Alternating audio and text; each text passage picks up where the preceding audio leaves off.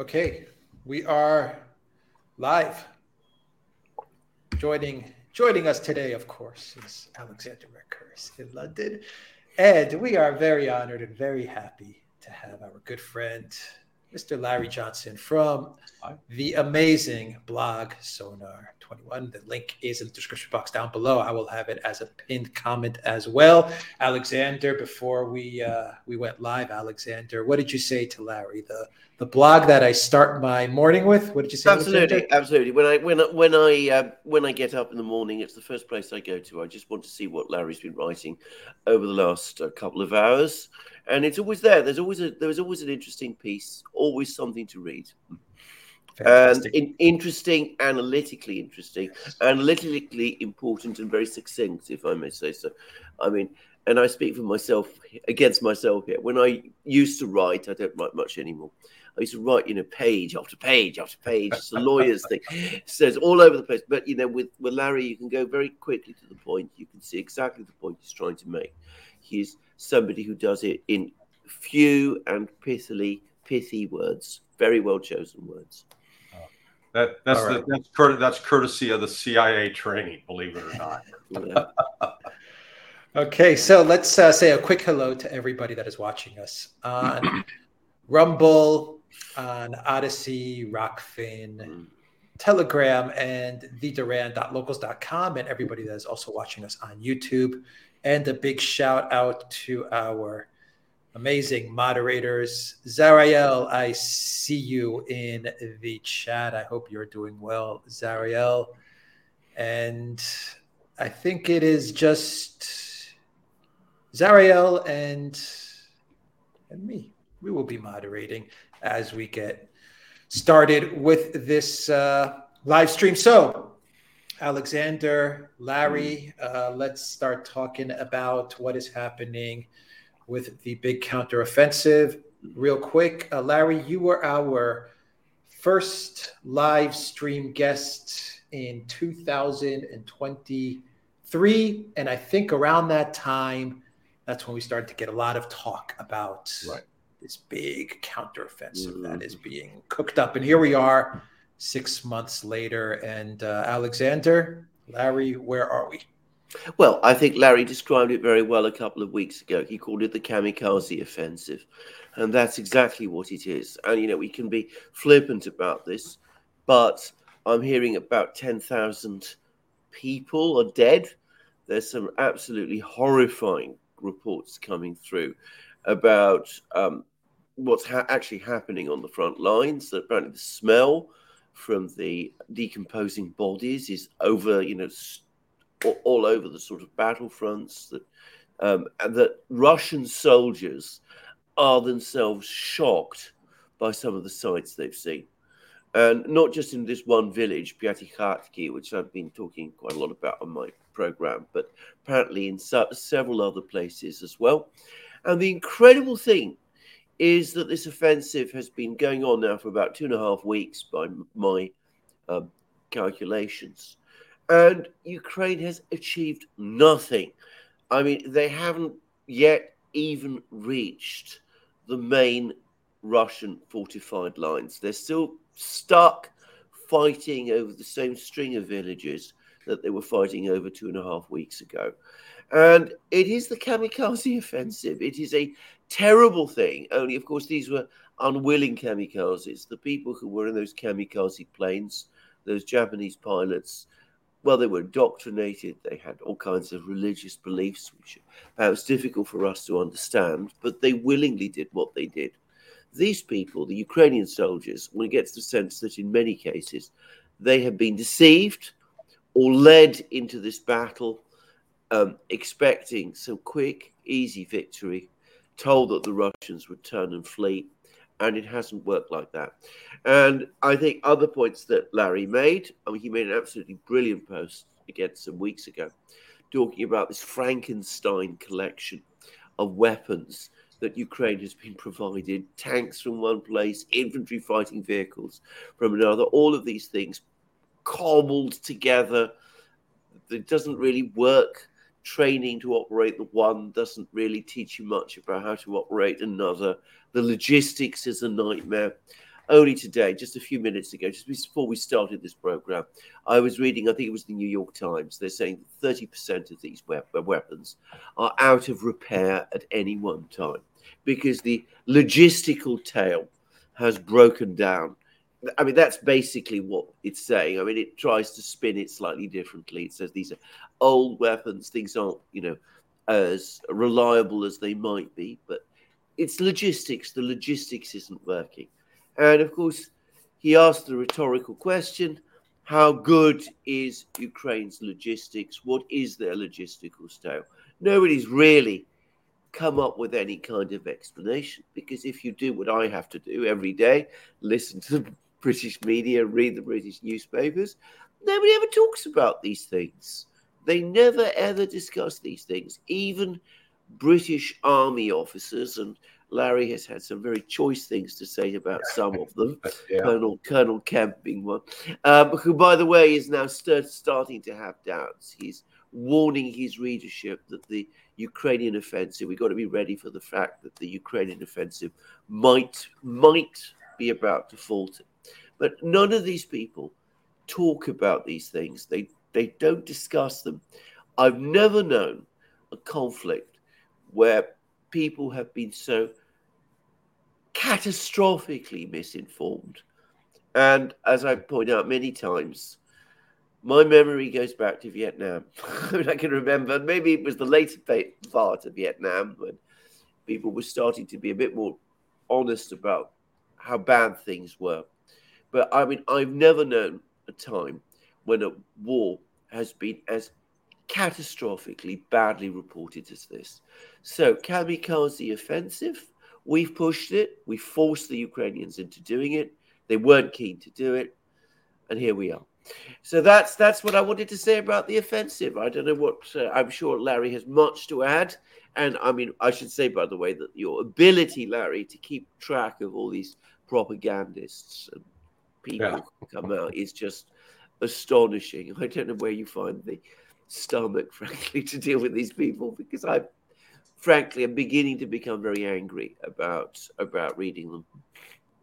Yeah, well, I share your anger and your disgust. Really, this is so. I'm old enough. I'm 68.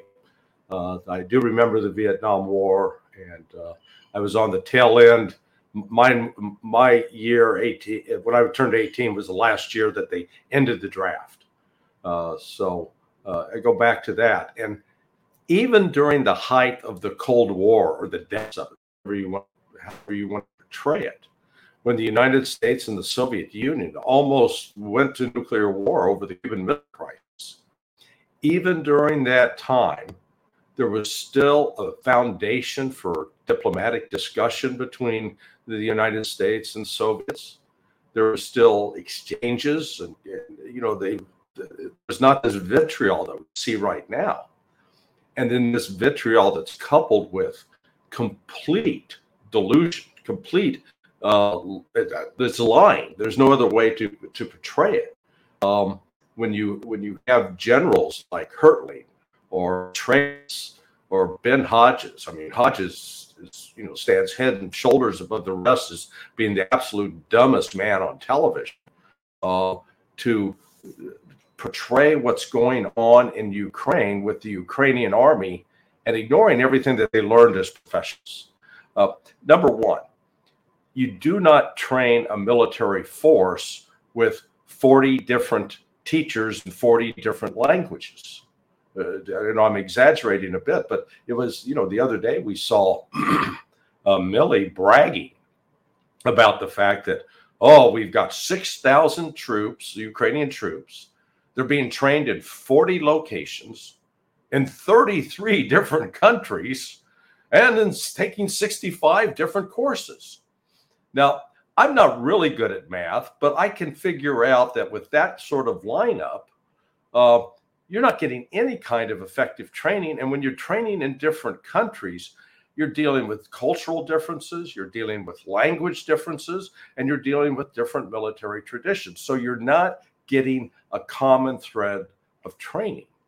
And the real problem Ukraine faces is not necessarily the training for the frontline troops.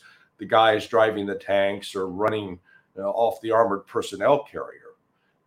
The problem they have is they do not have the mid-level and senior officers experienced with maneuver warfare, which means that they know how to use combined arms. And when you talk about combined arms, think about yourself. You're out somewhere on the steppes of Ukraine, and all of a sudden you see a Russian emplacement or position. Okay, so first you've got to be able to report that. You got to know where you are. You have to be able to report it back to someone. And then that someone has to be in a command position where they can say, okay, well, we can send some artillery, but that means you got to know where the artillery is. Or we can send some drones, or we can send some fixed wing aircraft, or we can send some helicopter. So there's a whole variety of it. Think of yourself as a musical conductor. You're calling on all these different instruments to come to play at this particular location. And when you compound that you're not talking about just one person, that spread it out over 6,000, 10,000 people, then you begin to appreciate somewhat the complexity that's involved. And instead of NATO in this preparation for Ukraine's counteroffensive, instead of focusing upon training them to be able to maneuver and operate in this fashion, they put there, it's like 100 different bands, and nobody's coordinated with anybody else, and yet you expect them all show up and play the same sheet of music. It's not good. I said at the time, it's not going to happen, and as we've seen, it's not happening. And Alexander, you correctly noted, it is horrific, the human cost of this for the Ukrainians, because these Ukrainian troops that are going forward, they're brave. Some of them have some very twisted political views, but nonetheless, they are being literally thrown into a suicide mission. And that's why I wrote a piece the other day accusing General Milley of the United States, the Joint Chiefs of Staff, of criminal misconduct. This is military malpractice at a criminal level, in my view, because he knows better. He's had enough training, and you know that you can't do this to troops. You have, as a commander, a responsibility to those men that you're sending forward into conflict. And it's appalling. I completely agree with this, and I'm very glad you made that point, actually, because I just don't understand General Milley at all, because he gives these comments every so often, which show that at some level he understands exactly what's going on. He's not a fool. He has as you said, the professional training of a senior military officer. He talks about the need for negotiations. He says that it's not realistic to think that Ukraine can retake all its territory this year. And at the same time, whenever any decision comes up, he goes along with a decision which he must know will eventually lead to disaster. Now, I just don't understand somebody who commands men in battle, or who's been trained to command men in battle, who can do that.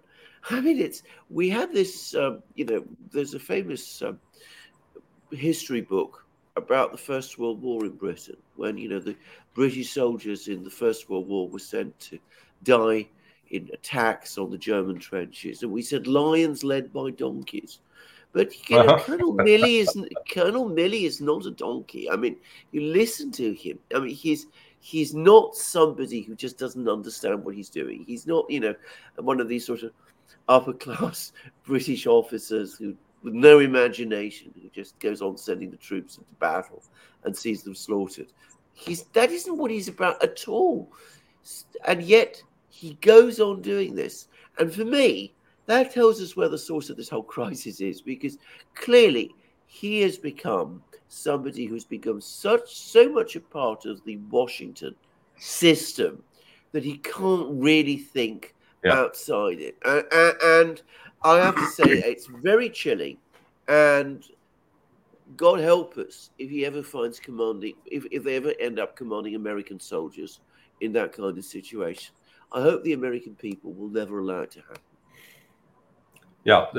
Well, part of the problem is that when you look at the education, even for Milley, in his career span, they've never fought in an actual war.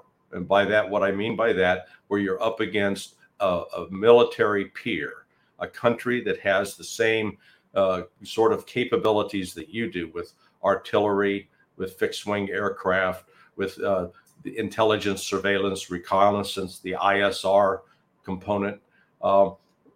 Basically, we've been beating up on the kids in wheelchairs, to put it in a crude term that way.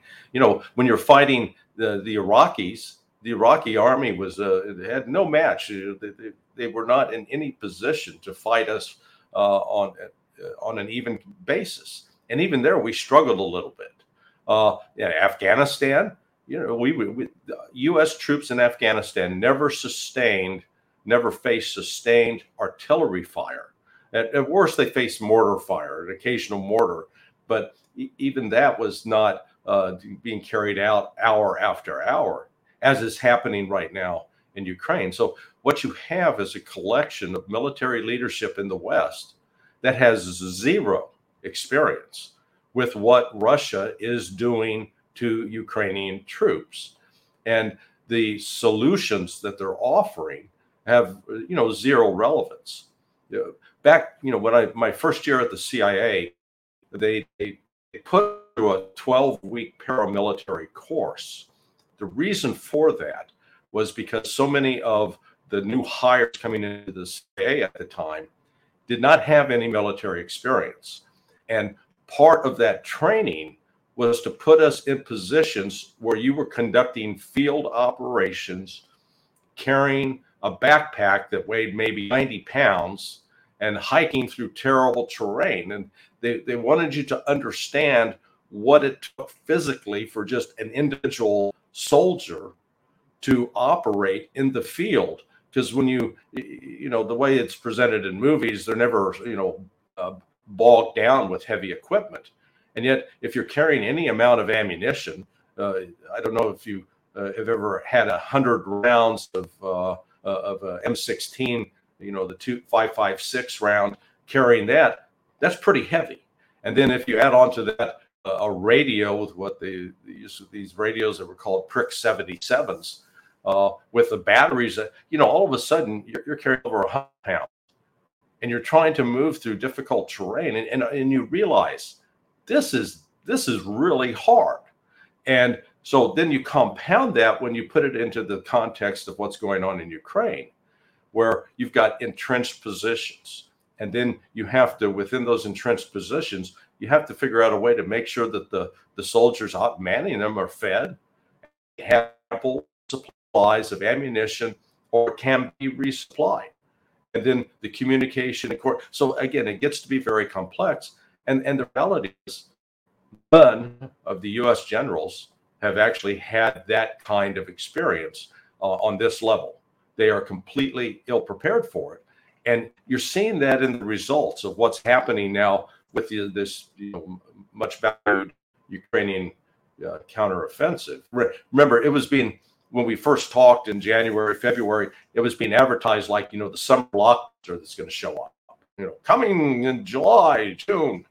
Well, the blockbuster showed up and it turned out to be a flop.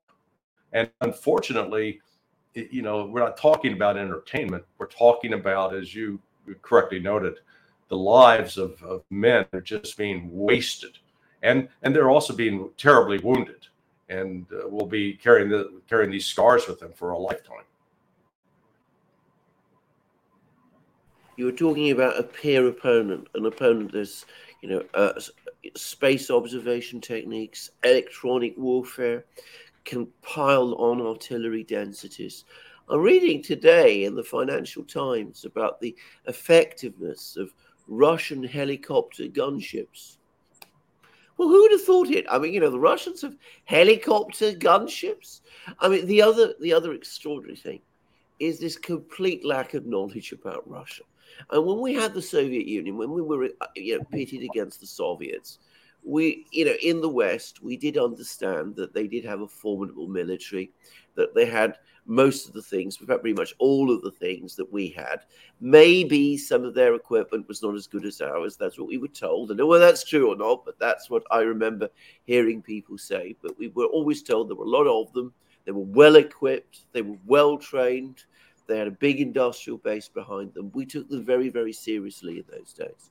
Now, I have to say, I think that people in the West, we are oblivious to the realities of today's Russia. And you've been writing very well about this also, Larry, if I may say so. We've gone from a situation where, if anything, we overestimated the Soviets to a situation where we have catastrophically underestimated today's Russians. Their tanks are not up to our standards. Their helicopter gunships, well, as I said, nobody, I think, you ask most people in Britain who follow news. I don't mean, most people. I just mean those people who follow news. The idea that the Russians had advanced helicopter gunships comparable to ours, that's just not something people were ever told about or thought about. It was assumed there were a lot of them, that it was, like the sort of horde that would sweep across Ukraine, but if it encountered Western weapons, it would basically turn tail and run or break down. It wouldn't be able to sustain it. And of course, the Russians weren't able to sustain arms production. I can tell you, back in March of last year, the Daily Telegraph was writing pieces about how Russia was about to run out of missiles. Yeah.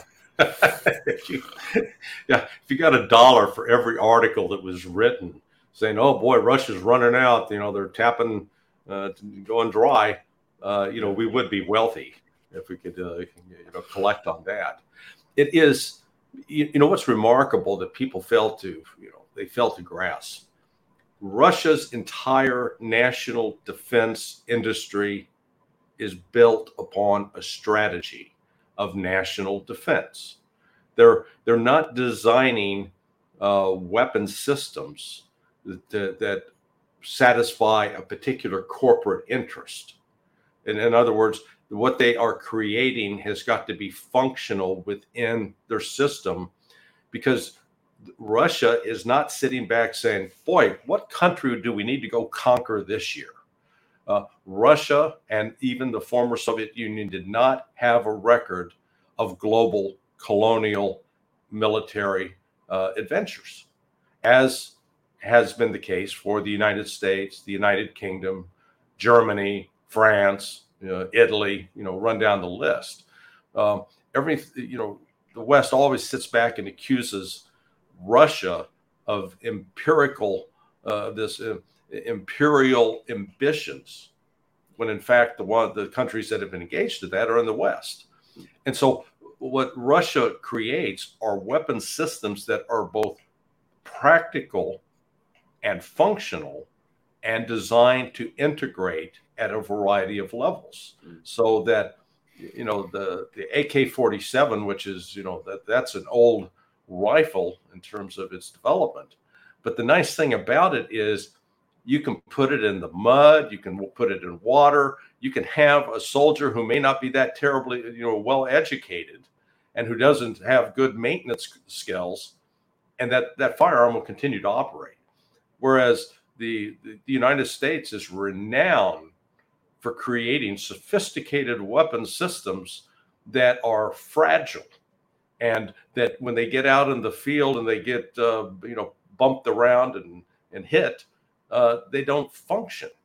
That's why we've heard Donald Trump say the United States has got the greatest military in the world, and my rejoinder to that has been, no, the United States has got the most expensive military in the world.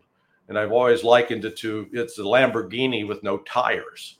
It looks really nice and it's got some very slick technological aspects. But in terms of being able to field it and operate it and use it, take the M1 Abrams tank. To try to put it out into the field and into the steppes of Ukraine right now, it's just too heavy. It's too big. It's not gonna operate in that environment. And so Russia's design of its various weapon systems have always, I think, been looking at it from the practical standpoint of, if we have to use this to fight off an invader, how's it going to work? And how do we make sure that it can work and integrate with other weapon systems? The one thing with Russia is, they're ahead of the game on many fronts. Electronic warfare. The West doesn't even have anything approaching that. I spent over 20 years doing counterterrorism exercises, but these were full up with the U.S. Special Operations Forces, and we would work with the European Command or the Africa Command or the Pacific, what was then called Pacific Command. And never during any of those exercises did we actually look at and script for the use of electronic warfare as a component. And you need to practice, those elements. Air defense, the entire Russian air defense system is they just send George W. Bush a thank you note, because it was George W. Bush who walked away from the anti-ballistic missile treaty, unilaterally withdrew. And even back then, the Russians were saying, "Wait, what are you doing?" And the United States thought that, well, we're so good, we're so superior, we're going to launch off on this. And Russia said, okay. And Russia proceeded to construct, both with the S-300 and then the S-400, and they've got the S-350 and now the S-500 and the S-550. They've come up with multiple systems that actually work, and they work effectively, in contrast to the grossly expensive and ineffective Patriot battery system. Mm. So it is the defense procurement process in the United States actually ends up directing the kind of weapon systems the West is creating and deploying. It's not being created and deployed according to a strategic plan or a strategic vision. And this is a point that Andrei Matyanov has made in his books. I mean, his books really were breathtaking and showed much foresight. But once you understand that what you've got going on is NATO in the West are very subservient to corporate interests, and part of the weapon systems you buy, well, you got to support that particular company, because when I retire as the chairman of the Joint Chiefs of Staff, I'm going to get a slot on that board. You don't have that going on in Russia. And so it's, in a sense, Russia has a much cleaner, more effective approach for creating these weapon systems. I completely agree with this. Can I just say a few things about this? Firstly, one of the blessings of doing these programs is you get lots of people who contact you, military engineers, particularly one of them. I'm not going to say who he is, though he is an intelligence officer, former intelligence officer from a NATO country, who was a military engineer who also worked in Russia and actually went to some of these factories. They knew what he was, by the way, but they still, quite happy to let him see some of these things. And of course, he saw these factories with an engineer's eye, which I have also visited some of these factories. And again, I wasn't supposed to be in one of them, by the way, but, they again knew that I wasn't an intelligence officer, fairly obvious, but they still let me go. But of course, I wasn't able to understand everything that I saw. But I did understand certain things, that these factories are built for war, which ours are not. I mean, they are very big. They have enormous overcapacity. They are not the kind of places that would make much sense in the West. You would not want to keep large numbers of machine tools standing idle, for example. But they are there to produce big volumes when needed. And at the moment, the Russians, I just was reading early today again that they're producing apparently around 3.5 million shells a year. Now Germany's down to 20,000. that gives you this is the mighty German industrial machine. I mean, I don't mean they're producing 20,000 shells a year. I'm saying that their stock of shells that they have left is 20,000. So that gives you some idea of the incredible mismatch.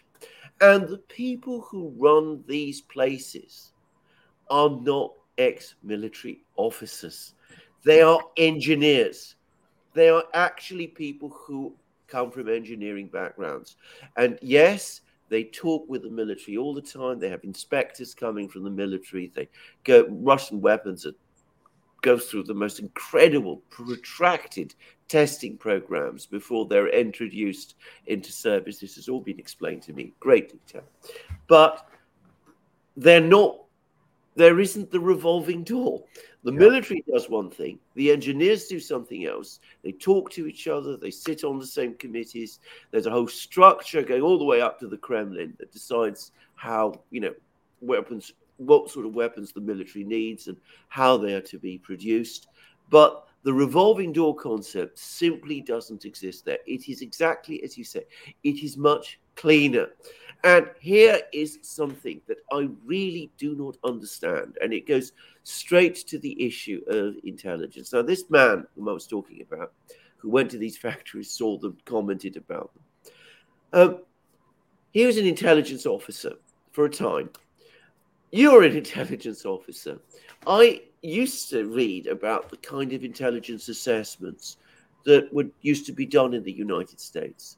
How the United States, in the old days, they would look at a factory, they'd look at the size of the factory, they'd learn about the engineer who was working there, they would learn about the supply chains, they would try and work out from this kind of hard intelligence what that factory was capable of producing, the volumes, the organization, that kind of thing. And a couple of months ago, somebody sent me what I suspect was an intelligence-sourced paper produced by the Jamestown Foundation. It was all about costs, about how much it costs to build a shell in Russia in 2003, and what we can extrapolate from that today about how many shells the Russians could make. And, this was not, they didn't look at any of the things I would have thought that you needed to look at in order to understand what the real capability was. I mean, am I wrong? No. Is this the sort of thing was that what the CIA used to do? I got the impression that it once did, and that it did superbly well. But apparently they don't do that anymore. Yeah, no, you're exactly right. In fact, I'm shocked because as I started digging into this, I was dealing with open source information. And it was not very, it didn't require a lot of work to come up with the information that, number one, Russia, from the standpoint of natural resources that are required for the production of weapon systems, was self-sufficient, independent. Russia did not have to rely upon imports from some country in Africa or Asia or in South America. They had it was self-contained. So, that's an important point. And then to recognize there was not a survey of Russian industry. They continued with this concept that Russia is just a country, a gas station masquerading as a country, I guess was John McCain's derisive comment about it, without any appreciation for the industrial foundation that is the heart of Russia. And again, that comes out of the experiences of World War II. The difference is, because of the suffering and the slaughter that the Soviet and the Russian people endured in World War II, it's left a lasting memory that they're not going to go back and repeat that if they can avoid it. Whereas in the United States, there was, we suffered very few casualties, 470,000 total in both Europe and Pacific theaters, all 4 years of the war. The Russians lost that many at the Battle of Kursk, or they lost twice that many at the Battle of Kursk. Just put into context. As a result, that industrial giant that was the United States during World War II, it's gone. Yeah. It's disappeared. And the fact that the intelligence community did not provide a proper assessment of looking at the production of what was Russia's capability of ramping up production of tanks, planes, shells, ammunition of different calibers, other vehicles. That assessment just wasn't done. Instead, let's impose the sanctions and Russia's going to collapse. These people really believe that. And, when this history, when this period is written about by future historians, I'm an optimist. I hope we do have a future. Yeah. But they're going to look back and look at the decisions made by the United States and NATO last year as some of the most stupid things ever in history of world leaders, because it literally set the West on a course to suicide. It freed Russia and now China into creating a genuine multipolar world that is completely outside the control and will be outside the control of the West. The ability of the West to control and dictate events has been transformed by this. And again, that's the kind of thing you would have expected in an intelligence assessment. And it didn't happen. It happened, they completely ignored it. But I think we would have heard about it if that had been written and presented as one thing considered. In fact, that gets to the heart of the problem in the West right now. The influence of politics into the intelligence profession.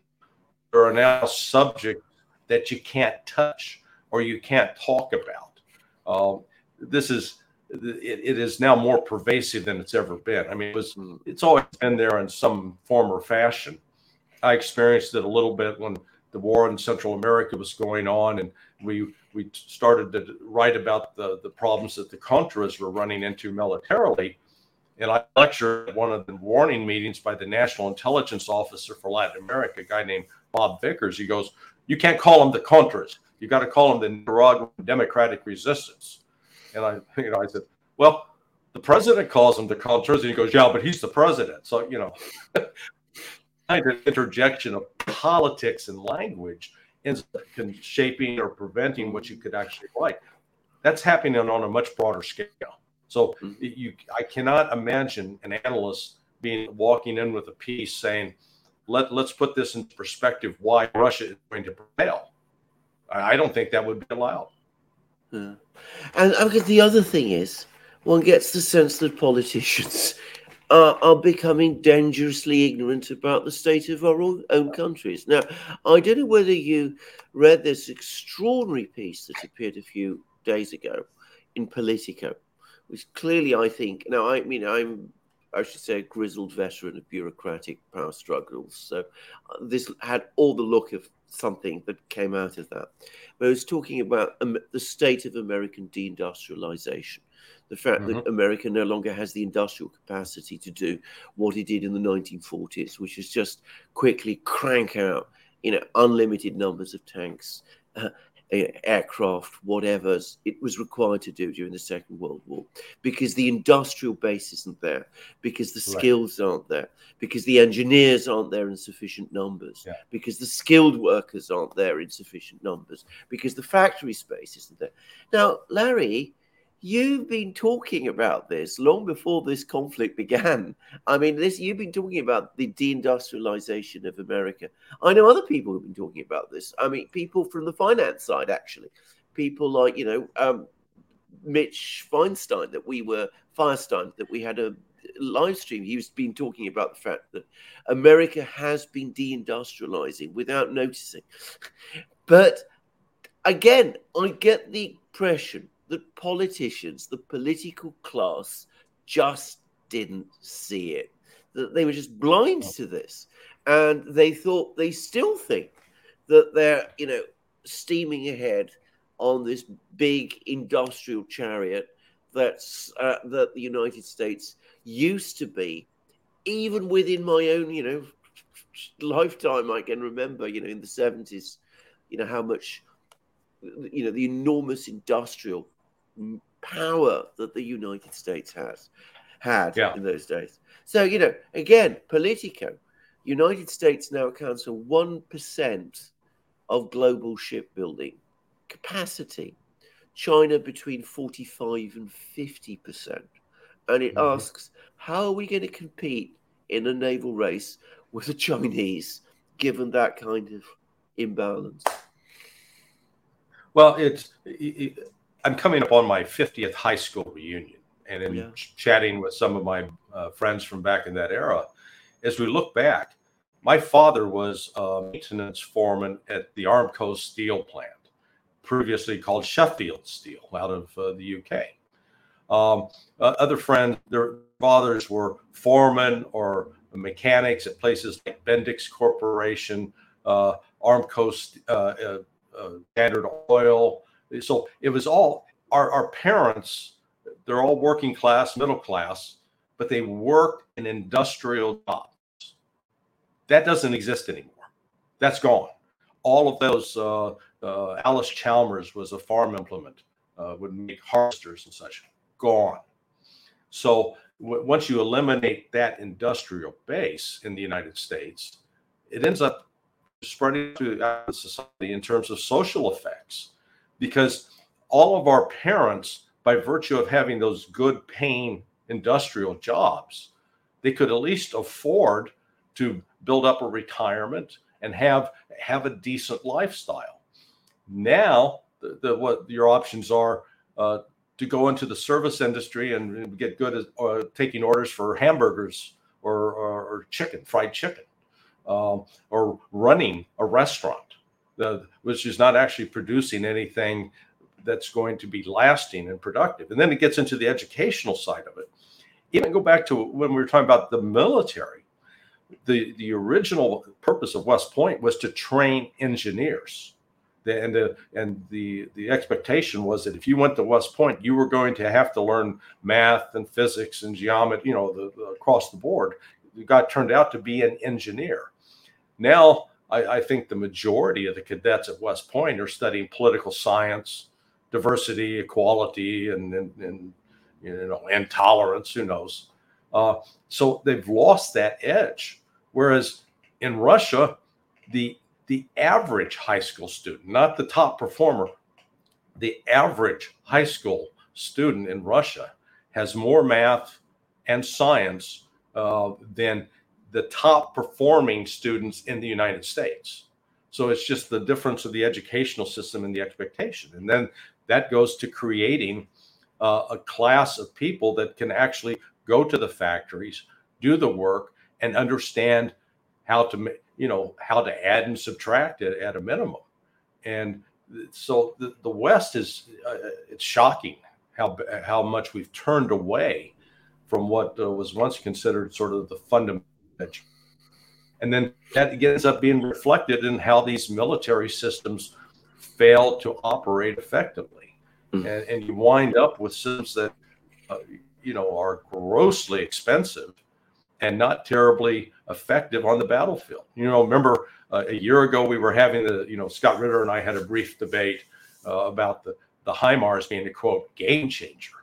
And my point at the time was it's just another weapon system. It's not going to alter the course of the war.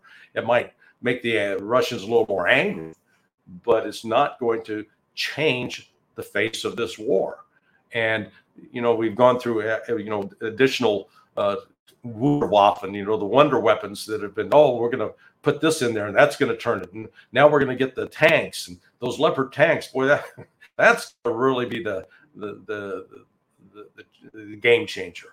And it turns out it's not. What really changes the game are well-trained personnel that know how to operate in a coordinated fashion. That's the game changer. And volumes.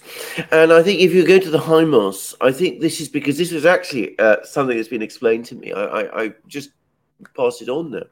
Because HIMARS is a multiple rocket launch system.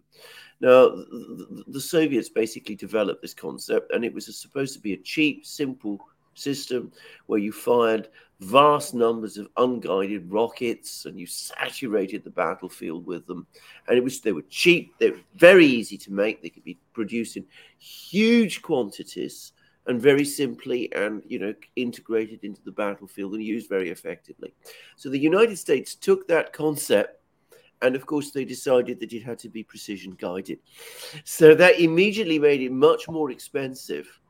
And it meant that obviously, one of these missiles could hit a target much more effectively than the unguided ones, but it could not be produced in anything more than a fraction of the quantities Right. that the original Russian one could. Now, the point is, the Russians saw the HIMARS, and this isn't new. I mean, they were aware of it for a long, long time. And they said, we need to build something like that ourselves. We need to have that capability also. So they created the Tornado type systems, which are the Russian equivalent of the HIMARS. And they make them. But alongside those, they still continue to make the enormous volumes of unguided rockets as well. So they don't say, we want, it has to be one or the other. They say we're going to have both, because sometimes we need the volumes and sometimes we need the precision. Whereas in the United States, there is no attraction to building the volume ones, because there isn't very much profit to be made from making large volumes of cheap, unguided rockets. I mean, it's as simple as that. So it's the financial, the profit motive, if you like, which pushes you towards the more advanced system, which the Russians, of course, are now jamming anyway, because of the electronic warfare things that you said. But that's I think it's a good case study of how it's a good idea in theory, but it's not thought through in practice. You can be very effective, but it can't be used by itself. Now, people forget how the politics have intrude on this. So, for example, I think many might assume that there's somebody within the Department of Defense or a group of somebody sit at the top who are responsible for putting together a coherent plan of, boy, what are we going to need 2 years, 5 years, 10 years down the line? What sort of aircraft do we need? No, that's not what happens. Number one, you've got inter-service rivalry. So the Army has its own view of what should happen. U.S. Marine Corps has its own view of what should happen. The U.S. Air Force has its own view, and the U.S. Navy. Now, each of those want to have their own kind of aircraft. And so it's driven more by that service. Now, they've tried to, with the F-35, that was going to be the one phone that would service all the needs. And it's been a failure, an expensive failure at that. So, and then even within those services, like within the U.S. Army, the difference between conventional Army and the U.S. Special Operations Forces, it's like the book Men Are From Mars and Women Are From Venus. They're diametrically opposed and would be looked down upon each other as not being, having the same capability and competence. So those political influences come to bear. And then when the military industrial complex that has continued to grow, that's why I've written several articles where I draw up on that Saturday Night Live skit using more cowbell, where, the United States answer has always been more military spending. It doesn't matter what happens. Soviet Union collapses. Oh my God, we've got to spend more because now we don't know what's going to happen. And then the war on terrorism. Oh, we've got to spend more on that. And so the defense grow and balloon regardless of what happens in the world. So that's why we come back to what we talked about earlier. It's not being guided by a strategic vision or a mission. What is the mission? From the Russian standpoint, their mission is quite clear. We're going to protect our country from being invaded or threatened from outside. And to that end, we're going to develop weapon systems that will protect us, both shield us from missile attacks and thwart ground attacks. Real simple. And the fact that we don't understand these things, or at least we don't have these things, well, it can work so long as we don't do exactly what you were talking about, which is go head to head with a peer opponent. Yeah. And the casual way in which it's been done is really, again, the astonishing thing for me. The assumption that the sanctions were going to work in the first place, that I do think is the greatest intelligence failure of all, a complete misjudgment of the Russian economy, of its diversities, of its resources, of its strengths, of its management systems, of its financial stability, all of those things. Mm-hmm. But so, you don't look at that. You don't look at, as I said, its military production capabilities.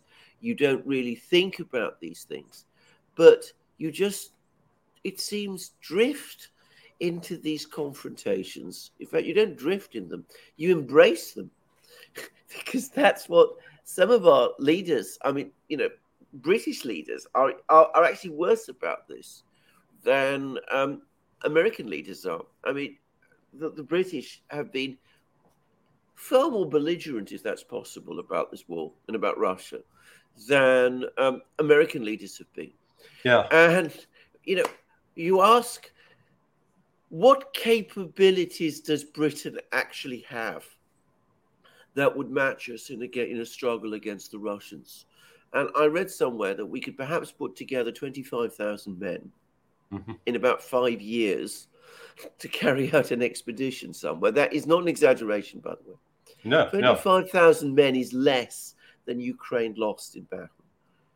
Yeah. Well, in fact, I think the current size of the British military is 75,000. And that's, that's everybody. That doesn't mean that those are actual frontline combat troops, which, your number of 25,000, I think, is right on target. It is what I find so puzzling, and we saw David Petraeus, another failed general, making the comment the other day about Russian troops being that they're conscripts, that they're poorly trained, that they're poorly led. And he's saying these things without any evidence. In fact, the evidence you can see on some of the videos that populate on Telegram channel, I realize some could be propaganda, it could be manufactured. But when you look at how the Russian soldiers are kitted out, just how they're dressed, how they wear their equipment, how they carry themselves, these are not sloppy, incompetent people. And you can't fake that. They show a genuine, it reflects good organization and good supply and good training. And yet the United States, these military leaders, whether it's Petraeus or Hodges or Hertling and down the list, continue to disparage and dismiss the Russians as being incompetent. And what's so maybe funny is not the right word, but what is so strange about this is that over the last 20 years, while we're saying that Russia is some backward economy, it was the United States that had to rely upon the Russian space service to take our astronauts to and fro going to the space station, because we, the United States, no longer had the capability or the talent to produce the rockets necessary to carry out that mission. The Russians did it in a heartbeat.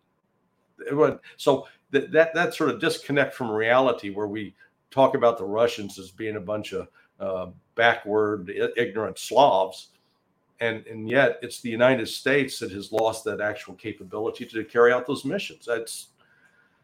I've never seen anything like it. No, have I. I couldn't have imagined it. Larry, where do we go from here? Lots of talk now. I mean, there's those who say we're going to be escalating. The F-16s are coming, probably. The ATACMS missiles are coming. So there's that sort of school. And one gets the sense that, if you're going to pause the offensive, they're going to pause it because they say they need the air cover. And they're going to wait for the F-16s. And when those don't work, do we go in ourselves? I mean, is that going to happen? Or are we going to start to see people push back and say, this has gone far enough. This can't go further. It's becoming really, really dangerous now. Is the political system in the United States capable any longer of making those kind of adjustments? Because I'm starting to have doubts about that. I mean, the political system in Britain is not capable of making adjustments. I should say that straight out. Yeah, no, we're broken. We're as broken here as you are in the UK, and it's shocking. You can't find any significant voice beyond, say, Donald Trump, that talks about how foolish this war is in Ukraine. and that's able to carry that message without being attacked as a Putin supporter or as a purveyor of Russian disinformation. So that continues to dominate here, and I'm very concerned, worried that this is going to continue to escalate, and that it could get to the point of even being attacks upon the U.S. mainland in response to things the United States will have done or supported in attacking Russian territory. Already, I am reliably informed that there are U.S. and other NATO forces that are actually operating weapon systems. I think it is U.S. personnel that are actually some of the bags inside Ukraine, and they're going to suffer casualties. They're going to be killed. I do not see Russia wanting to take a pause at all. I think Russia is going to continue to escalate its attacks on these decision-making centers. It looks like, I don't know if you've ever seen what called the Mission Center or the Tactical Operations Center or the Joint Operations Center. These are really pretty, they're remarkable places, but they're physical locations where you have television screens covering the front wall, and you have upwards of 100, 200 people that could be crammed in there in rows and desks with computers. And it's from different services and different agencies, intelligence agencies, and it's all designed to integrate information. I'm sure that they've got at least 2 or 3 of these operating in Ukraine. And that, I think you commented about that yesterday, Alexander, about that decision-making center that was taken. That's exactly what they're talking about, a joint operations center. And I think Russia will continue to destroy those, because once you destroy the leadership, then you're going to make it impossible for Ukraine to carry out any kind of military operations to the ground. You really have to decapitate it. I think they're finally coming to that realization. And there's no incentive yet that I see for Russia to back off, given what is being said and done by the West, both in terms of the hostile comments and the continued escalation in sending more sophisticated military equipment into the country. So I think we're headed for something terrible. And I completely agree. I hope I'm wrong. I completely agree about the Russian side. I mean, Putin had this meeting with the African leaders, and they came to him and he said, we want to talk about peace. He says, look, I'm not, averse to talking about peace, but here's the draft treaty I thought I'd negotiated with Zelensky right at the start of the war. We basically signed off on it. They did sign off on it. I actually withdrew troops from near Kiev in reliance upon that. And then he went back on it. And basically Putin was telling the African leaders, look, if I've been there before, I'm not going to have that happen to me a second time. I'm not going to be fooled twice. I mean, there comes a point when trust breaks down so completely that you no longer feel any longer that you can actually conduct meaningful discussions with someone. And can I just say, I've been going through this morning, plowing through this morning. You see, if anybody could bring themselves to get through to that point in my next video. But most of the last part of it is discussing Blinken's visit to China. And again, I think it's been reported correctly, because people take everything that they want from what the administration is saying. They're not looking at what the Chinese themselves, how they're reporting it. But they're basically, what my impression was, that the Chinese were telling Blinken, look, you're now in the last chance saloon as far as we're concerned. We've been had by you time and time again. We're going to try one more time to conduct some kind of dialogue with you, but don't make any mistake in thinking that means that we're going to soften our position on anything. We've made our positions very, very clear. But you've come along and you've told us that you don't want to escalate here, you don't want to escalate there. Well, we're going to see this time whether you actually deliver on that. And if you don't, that's the end. that was my impression. And he was taken through the mill. He had 7.5 hours with the Chinese foreign minister in a candid discussion. And both you, Larry, and Alex, you know what a candid discussion is. Yeah. That appears in a readout. Both the American and the Chinese readout talk about the 7.5 hours candid discussion with the Chinese foreign minister. Then he's hauled off and he meets Wang Yi, who is the head of the Politburo, who's in overall charge. And he goes through that all over again, not perhaps for 7.5 hours, but the Chinese readout there is even more scorching, if possible. And then he's brought in before the big man, before Xi Jinping himself. And that's a much shorter meeting. And Xi Jinping says, look, you've had these two tough guys. And they were there. They were there in the meeting. Wang Yi and Gu Xian, whatever he said, was the Chinese prime minister, were both there in the meeting with Xi Jinping. He says to him, look, you've been through that. You've heard what we have to say. Now go back to Washington. Tell your people there, this is what we want. We're absolutely ready to work with you. But it cannot be the way it was before. So, and that was my impression. So, sorry, that's a bit of a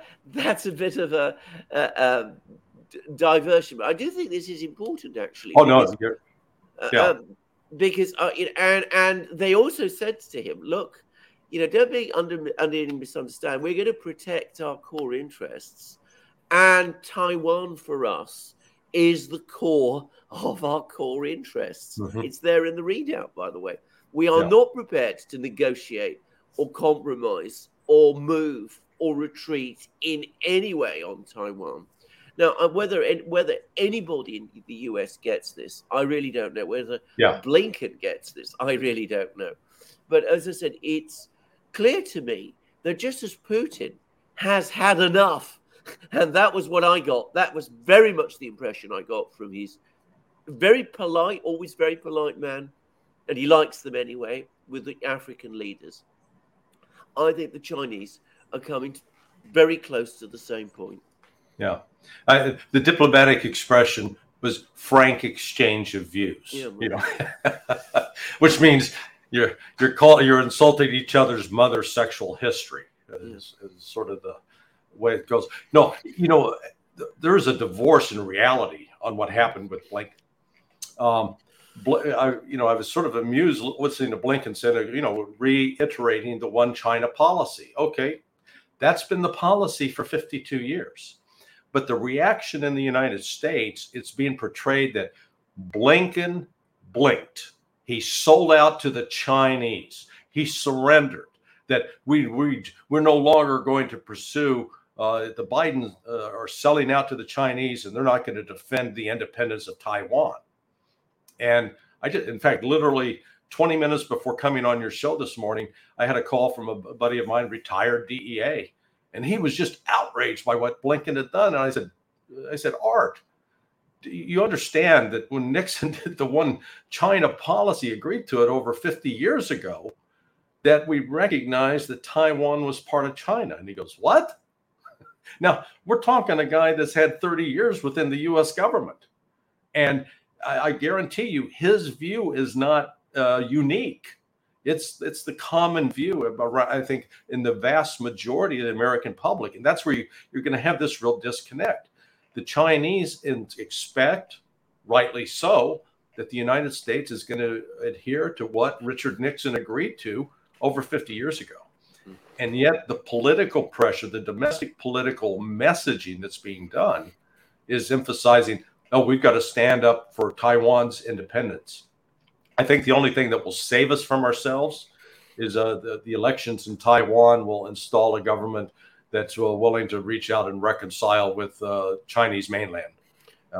That may save us from catastrophe. Otherwise, these people that are running, it's not just the Democrats, so the Republicans as well. They seem hell-bent on getting into a war somewhere with either Russia, China, or both, without even thinking through the consequences of what that means. Yeah.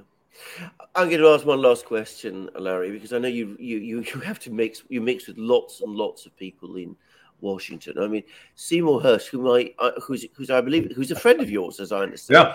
Yeah. Seymour Hersh has been saying recently that that there is growing unrest within some of the top people in the intelligence community, that they're getting very frustrated at the fact that there are people close to the president in the administration who are making decisions on.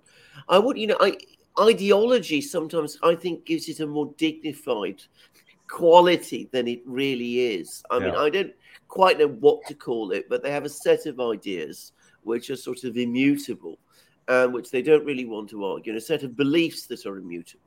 And that there are still some people in the intelligence community who are trying to cut through this and explain, look, the world isn't quite as you want it to be.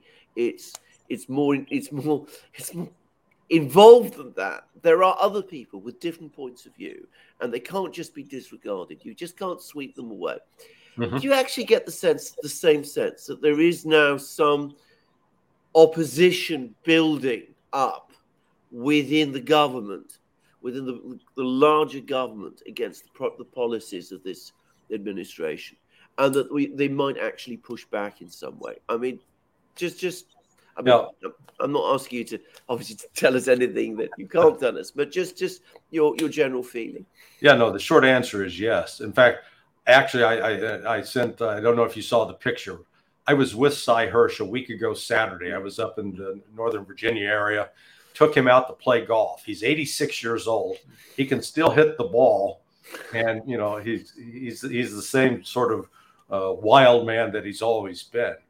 But as we talked about this, the fact that there are people in the intelligence community now coming directly to him is a sign of the alarm that exists within some sectors in both the intelligence and military community. Because Cy was very clear, as we talked about it, that the Biden team genuinely believe that the way to ensure Biden's reelection is to make him a wartime president, which means you have to get into a war, and therefore, because all the wartime presidents got reelected, this entire mess internationally is being driven with solely by political considerations, no consideration of what this actually means for the strategic standing of the United States in the global community. No appreciation for what it means for the international economy as we see de-dollarization accelerate across the board. It is craven politics, and it's disgusting. And so there are elements both within the military, within the intelligence community, but unfortunately these are not in leadership positions. No. And go ahead. I just wanted to say, I mean, a wartime president, a war leader. I mean, it's like, I think Lincoln actually said sometime. Was it Lincoln who said, if you want to be a military dictator, then first give me a victory. I mean, that presupposes that this wartime leader can actually win his war. I mean, this world that first of all, you should never start wars on that kind of basis. I mean, that's a reckless and incredibly stupid thing to do. But we're in a world of nuclear weapons. We're dealing with nuclear powers. Russia has more nuclear weapons than the United States does. Right. China has a significant number. But in any event, and besides that, I mean, what if you lose this war? I mean, that's not going to help you as president if that's what you want to be. I mean, LBJ went down because he wasn't winning the war in Vietnam. And he probably would have won he would have won if he'd been a peacetime president. So, I mean, it makes no sense to me politically. It makes no sense to me electorally. And it is taking catastrophic risks for humanity and for the United States. Yeah, no, this failure to appreciate how the war can unfold. It really hasn't. The United States is so insulated. We've had the benefit of geography because the ocean separate us. And apart from, Canada and Mexico really do not pose a military threat. So the United States has enjoyed this luxury. I think one of the issues that need to be further discussed, and I'd encourage you guys to do it, is there is, I think, a debate right now among whether or not the U.S. belief, and you hear it from NATO, this thing will drag out. We're looking at this war going on for a year or two. It could drag it out. It's going to go on. Personally, I don't see how that's possible or feasible. That assumption of dragging it out assumes that, one, there's going to be a manpower base in Ukraine that can continue to throw bodies into this conflict. I don't see that. Two, that there is the infrastructure for training and sustaining them. I don't see that. And three, and most importantly, that the United States and NATO, that their checkbooks are going to remain open, and they're somehow going to find these magic factories to produce the weapon systems to continue to supply Ukraine so it can stay in the fight. That, I think, is the real dose of reality that's going to come crashing down on people. That the United States economically and Europe economically, they can't sustain this. And it's going to definitely finally erupt and have political consequences. So that's why I don't think that this, but the West is sort of counting on, okay, well, if this counteroffensive fails, we'll drag out the war. Maybe that will weaken Russia, because they go back to what happened to the Soviets in Afghanistan, seeing that prolonged conflict weakened the Soviet Union, and they're sort of hoping that they can do the same thing to Russia today. And I think it's nonsensical, and it's based completely in a misunderstanding of everything about Russia's economic and military structure. And its political and its mood. I mean, this is a fun. I mean, the Russians didn't care about Afghanistan. I mean, they were wondering why their soldiers were there and why they were dying there. But Ukraine, they do care about. And we made it so that they care about it even more. I mean, it's for them now, it's become a real struggle for their own survival. That's why tens of thousands of people, the Russian government, of course, is telling us this, but I've no reason to doubt this, why tens of thousands of people are now volunteering to sign up. Mm-hmm. And again, if you knew anything about Russia, you would know that would happen. If you knew anything about Russia, you would know should not strike into a place like Belgorod. This is exactly the kind of reaction it is going to provoke.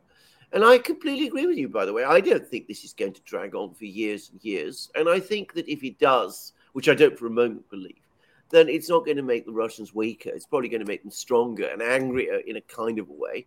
But it's going to make us weaker because already we're running through our weapon systems very fast.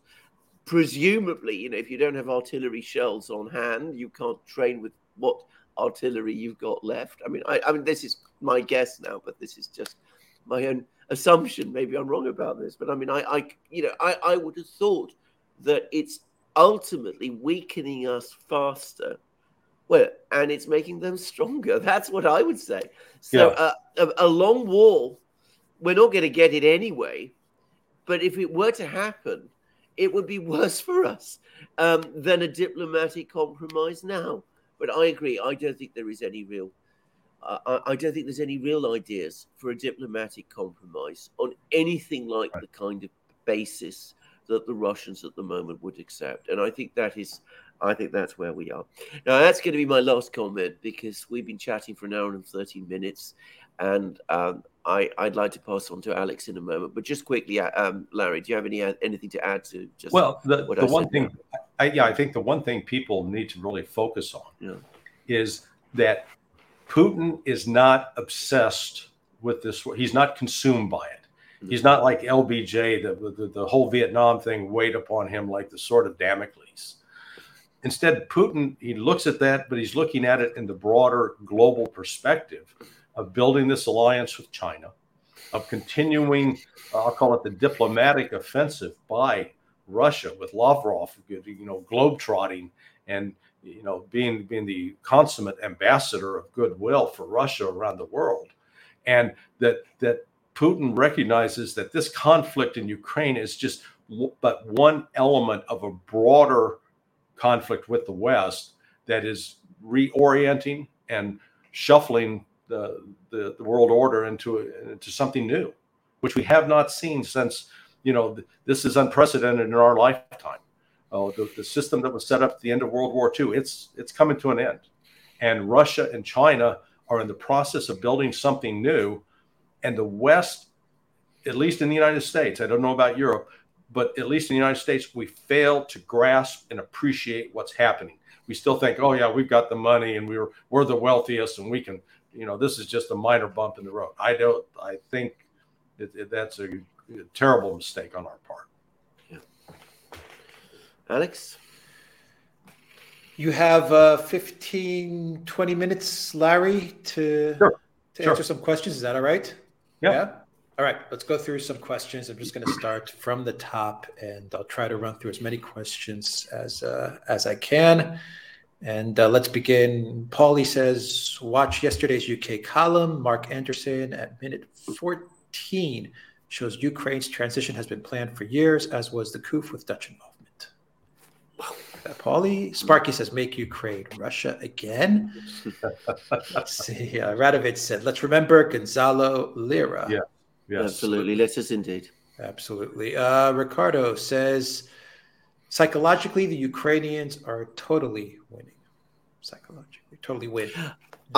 Can I just very quickly, before Larry goes, I think that this is where the offensive, if it's called off, if it fails, is going to make a huge psychological difference. It's going to make a big psychological difference in Russia because, well, they've been hearing about this offensive. They've been hearing about these Western systems. They'll now know that these systems are not invincible. The tanks burn. The infantry fighting vehicles burn. That will give them renewed confidence. On the part of the Ukrainians, I think this is going to be more than anything else the event that will make them start to wonder whether Ukraine can really win the war.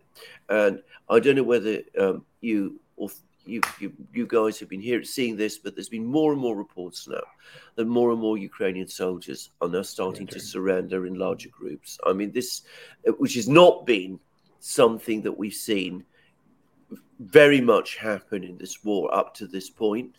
It's not yet a flood, it's more a trickle, but it's beginning to get a little bit more than a trickle. Anyway, that's my own view.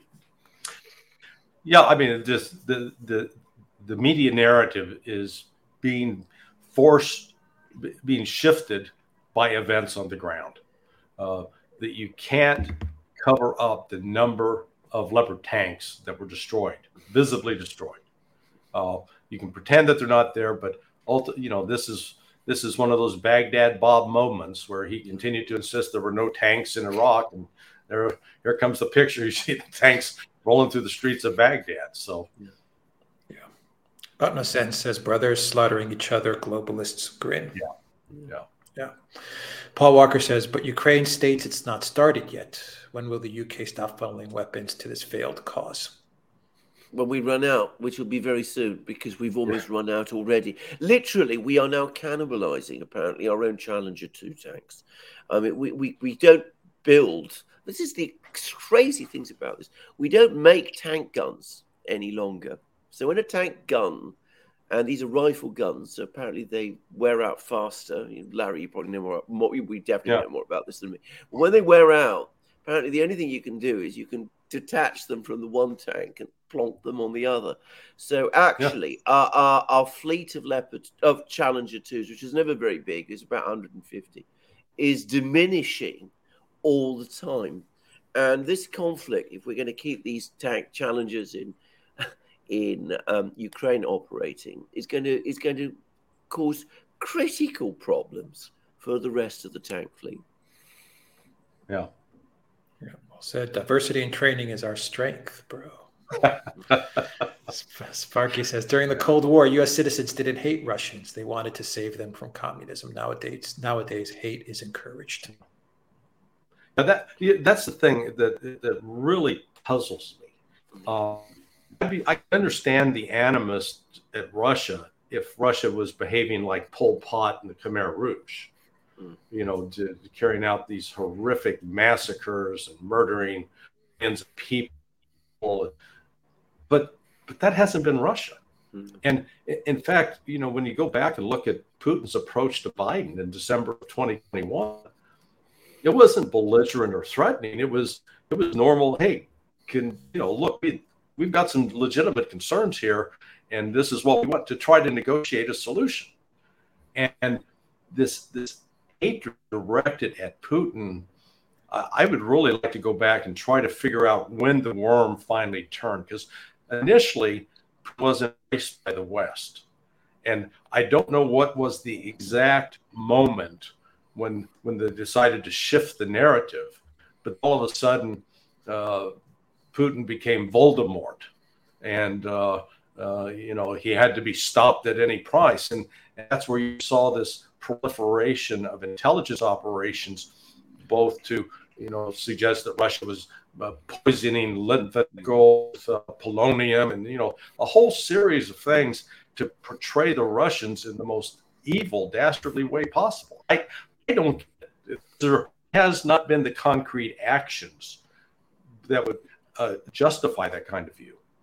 Yeah, I think Sparky actually said in a question yesterday in our live stream with Barnes. He said Putin derangement syndrome preceded Trump derangement syndrome. Let me know, Sparky, if I got that right. I mean, we've had Putin derangement syndrome for a while now.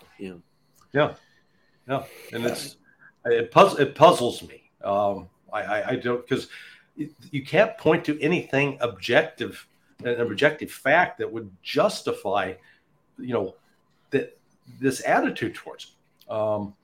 When he prevented the West from pillaging Russia, I think that was it. Yeah. Yes.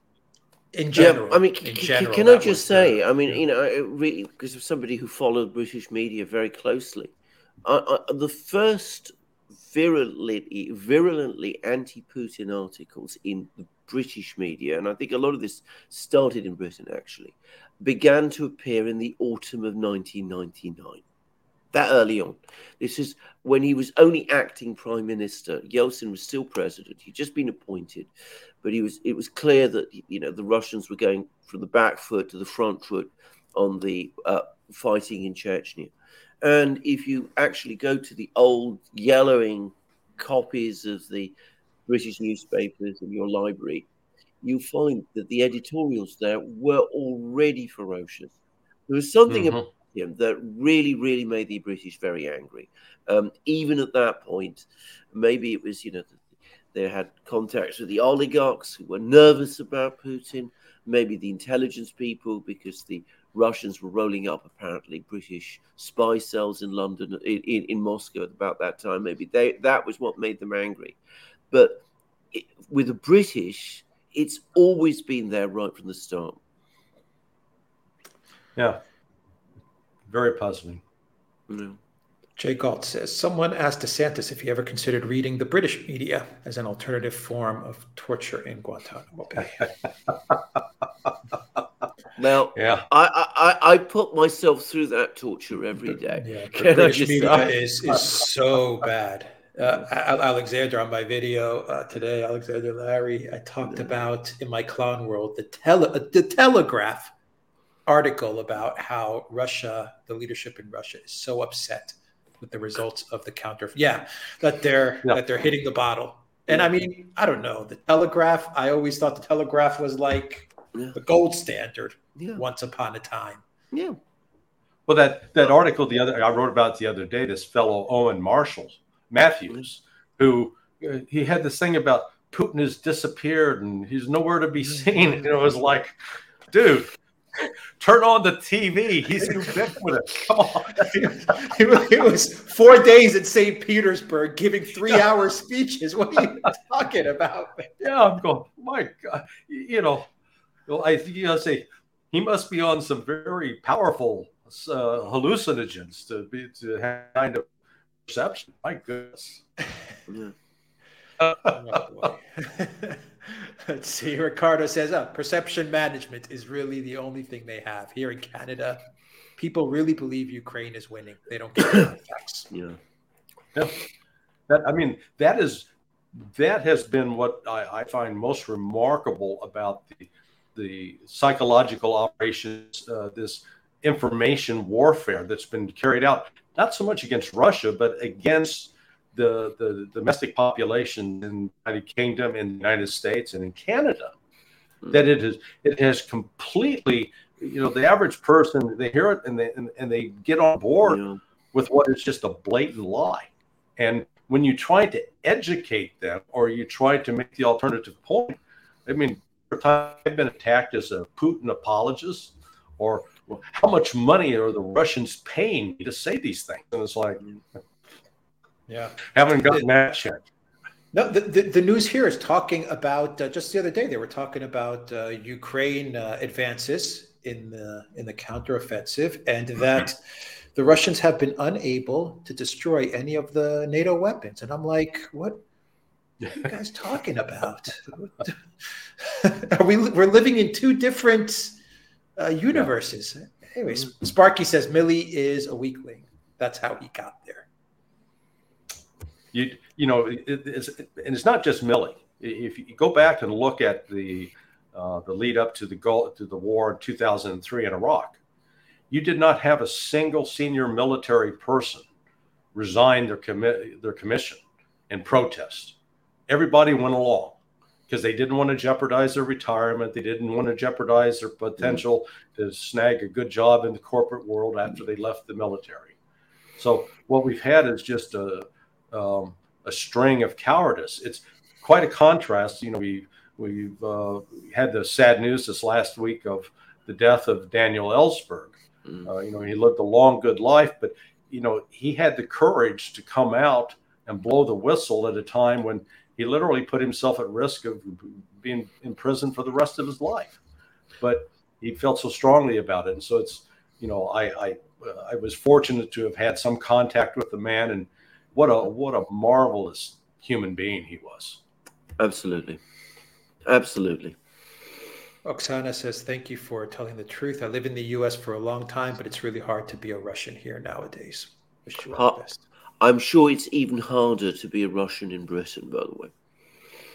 Yeah. But I will say this. There was one incident which my wife saw when there was a Russian who, and in a cafe, and apparently two young British men got up and said, we want you to know that not all British people feel the way that you might think.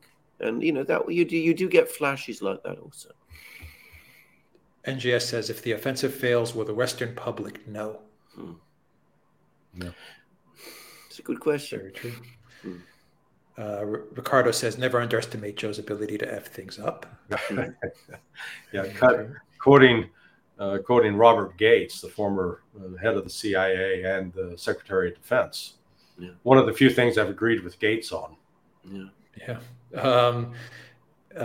Gestros Panama says, have you seen the Wall Street Journal leak of a China base in Cuba? Yes. Well, yeah. I really am amused by this thing. Guess what, people? Every country in the world, particular countries of the status of like the United States and Russia and Germany and the United Kingdom, have intelligence operations where they try to collect information from other countries. Come on, grow up. I mean, that's the world. I find it so ridiculous and absurd. These kinds of leaks, I think, are designed to try to create antagonism and try to gin up animus towards China, as opposed to saying, hey, let's just recognize this is the normal course of doing business. In fact, there's some benefit from these kinds of intelligence operations because collecting information, they have a better sense of what the country's actually doing. Now, I think I'm afraid with respect to the United States, the Chinese are going to look and say, my God, they really are this crazy. They're not just kidding. They're this nuts. Take a pick 1313 says, getting along with Russia and China is so obviously the best thing for America and the West and the world. What is crazy is that we let the military industrial complex and greedy globalists to tell us otherwise. Yeah. going back to John Lennon's song Imagine. I mean, can we imagine where we're not having to spend $1 trillion in the United States on defense systems that most of them don't work anyway, and that instead of having this military conflict with Russia and China, that we found a way to, get along and actually do something for the benefit of the people of the world. This is the death and destruction of, particularly U.S. foreign policy over the last 30 years. We've left a bloody trail around the world, and it's unfortunate. Ricardo Alfonso says Putin went after the oligarch class, the one unforgivable sin, and he wasn't selected by the West. Yeah. I think there is a strong element of truth to this. Actually, I think if you want me to say what I think was the cause that turned people against him in the West as well as in, the liberals in Russia, it was, if they really are liberals, it was precisely this. And of course, you're talking about British politics. Remember, the Russian oligarchs who leave Russia often come to Britain. They establish themselves here.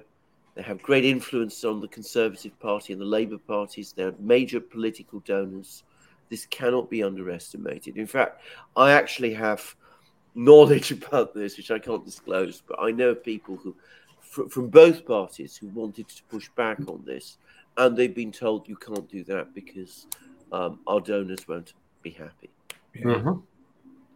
Tim Gibson says, I remember Obama getting jealous of Putin's fame around 2011. This could be when the worm turned.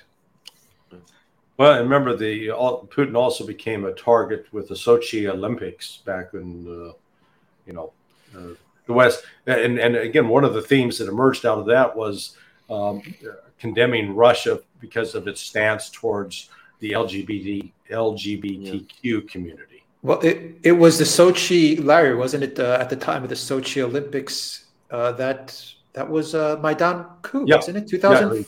Yeah. Maidan was coinciding with that at the same time. So Chris. So I don't think that's a coincidence that while Putin was focused on all of Russia was focused on the Olympics, you had all the Maidan coup stuff brewing. Chris says, greetings from Cyprus. Our get-together in liberated Odessa next summer is still on. Meeting under the statue of Catherine the Great. Free Gonzalo. They've taken down the statue, haven't they? They have indeed, absolutely, yes. Yeah. I mean, the founder of the city, this was, by the way, the Guardian justified that as an act of decolonization. This is Taliban-esque. It's like the Taliban had, trying to eradicate history. Yeah. Unbelievable. Let's see here from Paul. Footage of Russian medics tending to abandon Ukrainians 42 BDE is composed of ill medically unfit troops in Latvia footage and burning NATO equipment. Also, several Challengers reported destroyed. I haven't heard about the Challengers. I've not seen Russian claims that they've destroyed Challengers. In fact, there's another report which is, I mean, even more. In some ways, I mean, it's both laughable and tragic, and it shows you the absurdity of the situation. That the British are now telling the Ukrainians, don't commit the Challengers to the battle because we can't afford to have pictures of them being destroyed. I mean, that would be too difficult to sell, even in Britain. Yeah. Nikolai said, could this counteroffensive be pushed by the West to get rid of all the males that will turn to the West when they realize they've been duped? It's going too far now. I mean, I think. Garland says the U.S. actually builds an old VW Beetle and charges the government the price of a Lamborghini. And it's great to have. Has a way with words. Yes, Garland, it's great to have you on, and may I just say you've been on a roll altogether. Rafiq says, question, will Zelensky eventually strike a deal with Russia and China once Russia decisively takes eastern Ukraine and perhaps Kiev and Kharkiv? Now, I don't think Zelensky has any way out of this other than to either try to abandon the country alive or he will not leave the country. He'll be taken out. This is, I think a moment will come if Ukraine continues to try to launch attacks inside of Russia, then there will come a point at which I think Russia will take out this ultimate decision-making centers in Kiev. Yeah. And if that involves killing Zelensky in the process, that'll happen. Rafik says, question, now that the ground has dried and the counteroffensive largely is unsuccessful, will Russia finally launch its own offensive to end the war? Or will they continue to grind down the Ukrainian army? I think they're going to go with the continued grinding for right now. There is no imperative for them to launch this big army offensive and the maneuver of the troops. Because I think they're going to keep them in reserve. They want to see what NATO is going to do.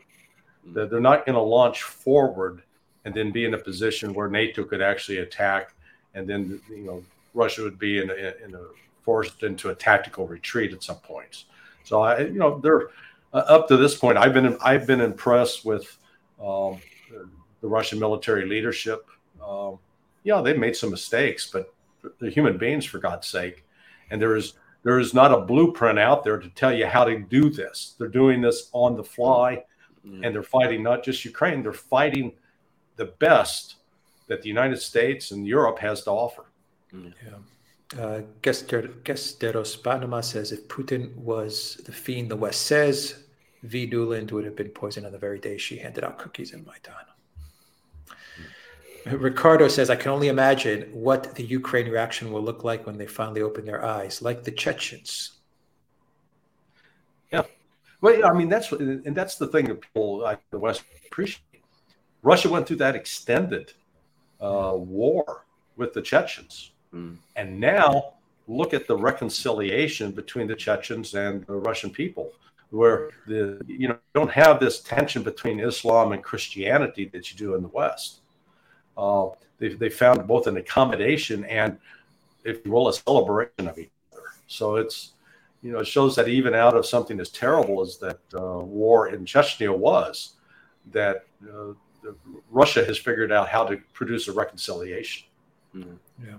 Jack says, those that are familiar with the U.S. military officer corps know that anyone in Milley's position is a politician. He was appointed, not promoted. Yeah. No Sense says, is the industrious American spirit dead? I believe you guys discussed that. It's dying. Yeah. Jack says, after a certain height in ranks, officers are not selected by the DoD, but by Congress. Nowadays, these are yes men who operate politically, not militarily. Yeah, well, it's always been the politics involved. I think if you look at Doug McGregor, he left the Army as a colonel. He was never promotable because he didn't have the right connections. His roommate at West Point was Stan McChrystal. Now, McChrystal became a 3-star general, I believe, or 4-star. And, McChrystal did not have the intellectual firepower of Doug McGregor by any stretch. And yet McChrystal's dad had been a general. So, the old friends, it's funny that the United States criticize other countries for the incestuous behavior of the elites while ignoring our own gross incest here at home. Yeah. Sparky says most in the Pentagon nowadays got there via the F-up, move-up principle. Latimer says Russia has talented engineers and scientists because in schools and universities due to serious emphasis on math, chemistry, and physics, education unlike in the States. Well said. Garland says Russia builds lots of shovels and washing machines. He's trolling. He's trolling. And Rafik says, comment, the U.S. was financially gutted by big banks and oligarchs in the Weimar pre-collapse stage. Hope we don't wind up with American Führer. Recall Aesop's fable, killing the goose that laid the golden eggs.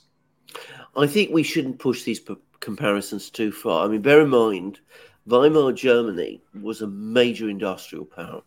I mean, Germany hadn't deindustrialized in the 1920s. They went through a very, very serious business recession, to put it mildly, in the early 30s. But I mean, Germany had an industrial base. It had millions of workers. It had deep scientific engineering skills, and it also had a political culture which was completely different from that of the United States today and from the US tradition, which is, I will always insist, ultimately a democratic one. In Germany, you couldn't say that to anything like the same degree in the 1920s. So I don't think that we should push these parallels. I don't think we're going to look at a figure like that emerging in the US. I think the dangers actually are more insidious and more difficult in some ways to turn around, precisely because you can't have a single individual who, however damaging, once you take him off the scene, you are left with, you're left with nothing. He leaves nothing behind him. In America, it's a more complex, more interesting society in so many different ways. And I speak as somebody who once intended to do a PhD on precisely this period in German history. Actually, I should quickly say. All right, Larry, can you do a few more questions? I know we've kept you over an hour 30, but let's just a couple of more and we'll wrap it up. Mobius Zero, it's a two-part question. Can China survive a war against the U.S. on sites like Quora, for example? People there think all you need to beat China is to block the Straits of Malacca and create an anti-China coalition. To add to my first point, would it really be that easy to bring down China, block the Straits, gather all who have a problem with China, Japan, and India, etc.? What do you think? Well, the war games that have been played out for the United States in a conflict with China always come out with China winning. The ability of the United States to project military force against China is pretty limited. If they come up with the carrier battle groups, those are extremely vulnerable to the hypersonic missiles that not only China has, but Russia's supplying, or as I'm pretty sure has pledged to supply China with what it needs to defend against that kind of threat. So that leaves the United States with having to rely upon the submarine fleet and fixed-wing aircraft, which again will be equally vulnerable to air defense systems because China has robust air defense systems as well. So there really is no way for the United States to project that kind of military force to be effective. And yet, part of the problem is within the military circles, particularly in that Indo-PACOM, I guess they now call it, are some people believe that China is a hollow shell. All we need to do is punch through it and we can prevail. A friend of mine who's involved with the intelligence operations, I asked him, are we getting ready to do something stupid? And he said, yes. And I said, is it Ukraine or China or both? And he came back, both. So not good news. Yeah, Tabernac says America G7 can play an extremely productive and positive role within the multipolar frame. Sometimes you've got to take a step back to move forward. Yeah, you're so completely right. Yeah, I wish our leaders were as sane and rational as you. Counteroffensive says to go to war with Russia, NATO would have to have been staging equipment and men for the last year or so, and the Russians would be attacking those targets. Boots on the ground won't be as easy as they make it out to be. Yeah, well, the United States has already deployed. You've got the 82nd and the 101st Airborne. They're respectively, I think 101st is in Poland, 82nd in Romania. Again, it's not a significant force to actually change anything in the war other than provide a predicate for the United States to get involved if we inserted those troops and then the Russians started killing them. You also have the missile batteries, the former Aegis systems that were deployed in Romania and Poland as well. So, and unfortunately, NATO, actually, the army that NATO would need to rely on in order to fight Russia is the Turkish army, because the Turks, after the United States, have the largest troop number of soldiers, and I don't think that's going to happen at all. Yeah. Elena says, Westerners have forgotten the turbulence in Kazakhstan. 2022, I find our lack of history memory generalized and unsettling. How did the West manage to make us forget what happened yesterday as if history has no importance? Oh, they don't teach it. They hardly teach it in Britain, and it's disappearing as a topic from British universities as well. I'm told, which astonishes me because that was my background. I mean, I was a history graduate. Yeah. Controlled demolitions. Yeah. I was going to say, Larry? come to the United States, go to any state, and ask. Just grab somebody off the street and ask them where the state capital of that particular state is. They'll be hard pressed to tell you. I bet you 80% of the Americans, like the 80% of the people in Florida, wouldn't be able to identify Tallahassee on the map, much less know where Kazakhstan is. Come on. Controlled Demolition says, when I lived in Hiroshima, I saw student athletes from China, North Korea, from all over the region making origami cranes and leaving them in Peace Park. That shout out for Gonzalo. Absolutely. Rafik Adams says, Alex, the Gray, how hopeful are you that Putin and/or Chinese can independently negotiate peace with Ukraine if neocons continues to escalate, despite decisive losses, e.g. Iran, Saudi, Yemen? Is that addressed to you, Alex, baby? Yeah, I don't... how hopeful are you that Putin and/or the Chinese can independently negotiate with Ukraine? I mean, I don't think. I mean, I'll venture my own view. I don't think it's going to happen. I mean, I think that Zelensky is not going to negotiate with the Chinese or the Russians, because the people in Washington who control him won't let him. That's what Putin told the African leaders. I'm sure that's the message that the Chinese official who met with Zelensky, was it Li Hui, will have been communicating back to Beijing that this is a person who is incapable of making these kind of decisions now. I don't know what Larry thinks. Yeah, well, what is, Russia is the other part of this equation. What does Russia want in terms of negotiations? I think at a minimum, Russia is going to say, okay, one, we want the NATO forces out of Romania and Poland, not just out of Ukraine, out of Romania and Poland. Two, we want NATO to stop conducting military exercises that have Russia as the target on our borders, on the country. Stop that. Three, withdraw those missile batteries that are in Romania and Poland. Yeah. That just for starters. And then the guarantees they need that the Russian-speaking population in Ukraine is no longer going to be targeted and discriminated against. So, I don't see Russia coming off those at all. I think the Russian position from a negotiated standpoint has hardened, not softened, as a result of the events over the last year and a half. Yeah. ADEX says Biden forced an end to the rail strike in the U.S., preventing workers from getting sick leave. Are we paying for sick leave for Ukrainian civil service and rail drivers? Would be calling. I don't know. I don't know either. But I mean, the U.S. does pay a lot of the salaries in Ukraine now. But whether they pay sick leave, I mean, I have no idea. I mean, imagine they pay all the government salaries. They do, absolutely, yes. Elza says, if Biden misses some steps one day and can't get up again, will he still hold telephone calls like Solution? And the war continues as before because the deep state runs it. No change. Now, the United States certainly appears like a follow-up sequel to the movie A Weekend at Bernie's, where the two guys hauled around the corpse for a weekend and pretended it was alive. We now almost have a president in that kind of situation where, the guy he's not compos mentis.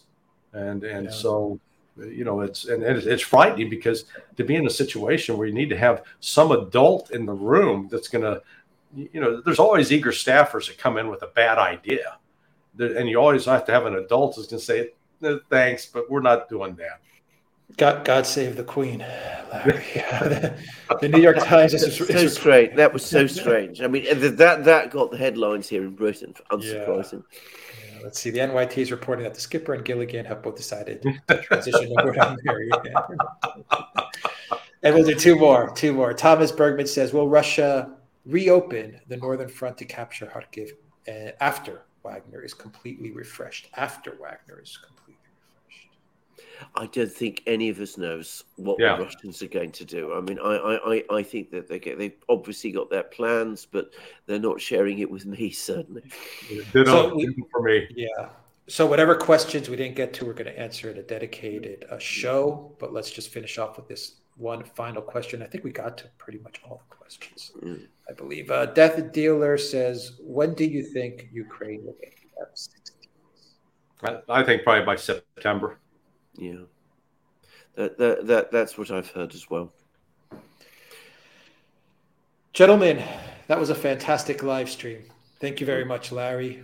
It's an honor as always to be with you guys. I'm watching you daily anyway, so I always get a little frustrated if you're late in the day. So glad we got this done early in the morning.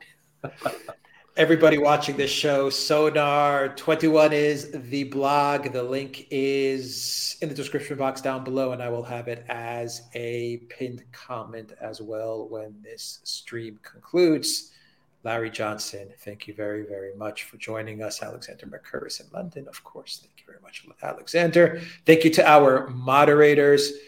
Valies in the house with us. Zarael, William, Justice. Who else was helping us moderate? I hope I'm not missing anybody. I always get nervous if I miss shouting out to our great moderators. GEC812, great to have you with us as well. I think I saw Reckless Abandon also moderating. Thank you to our moderators. Thank you to everyone watching us on the Duran.locals.com. Not artificial. Thank you very much for your support. Thank you, Grapes, for that screenshot of Larry, myself, and Alexander in the Duran. Thank you very much for that. To everyone watching us on Rockfin, Odyssey, Rumble, YouTube, thanks a lot. Fellas, any final thoughts before we sign off for the day? We're in a pivotal moment in history. If we can get through this one, which I still think we will, I think things will start to get easier. But we do have to get through this particular time. And I've never known the quality of political leadership in the West to be as bad as this. And when I say I've never known, not in my lifetime, not in, I think, Western history.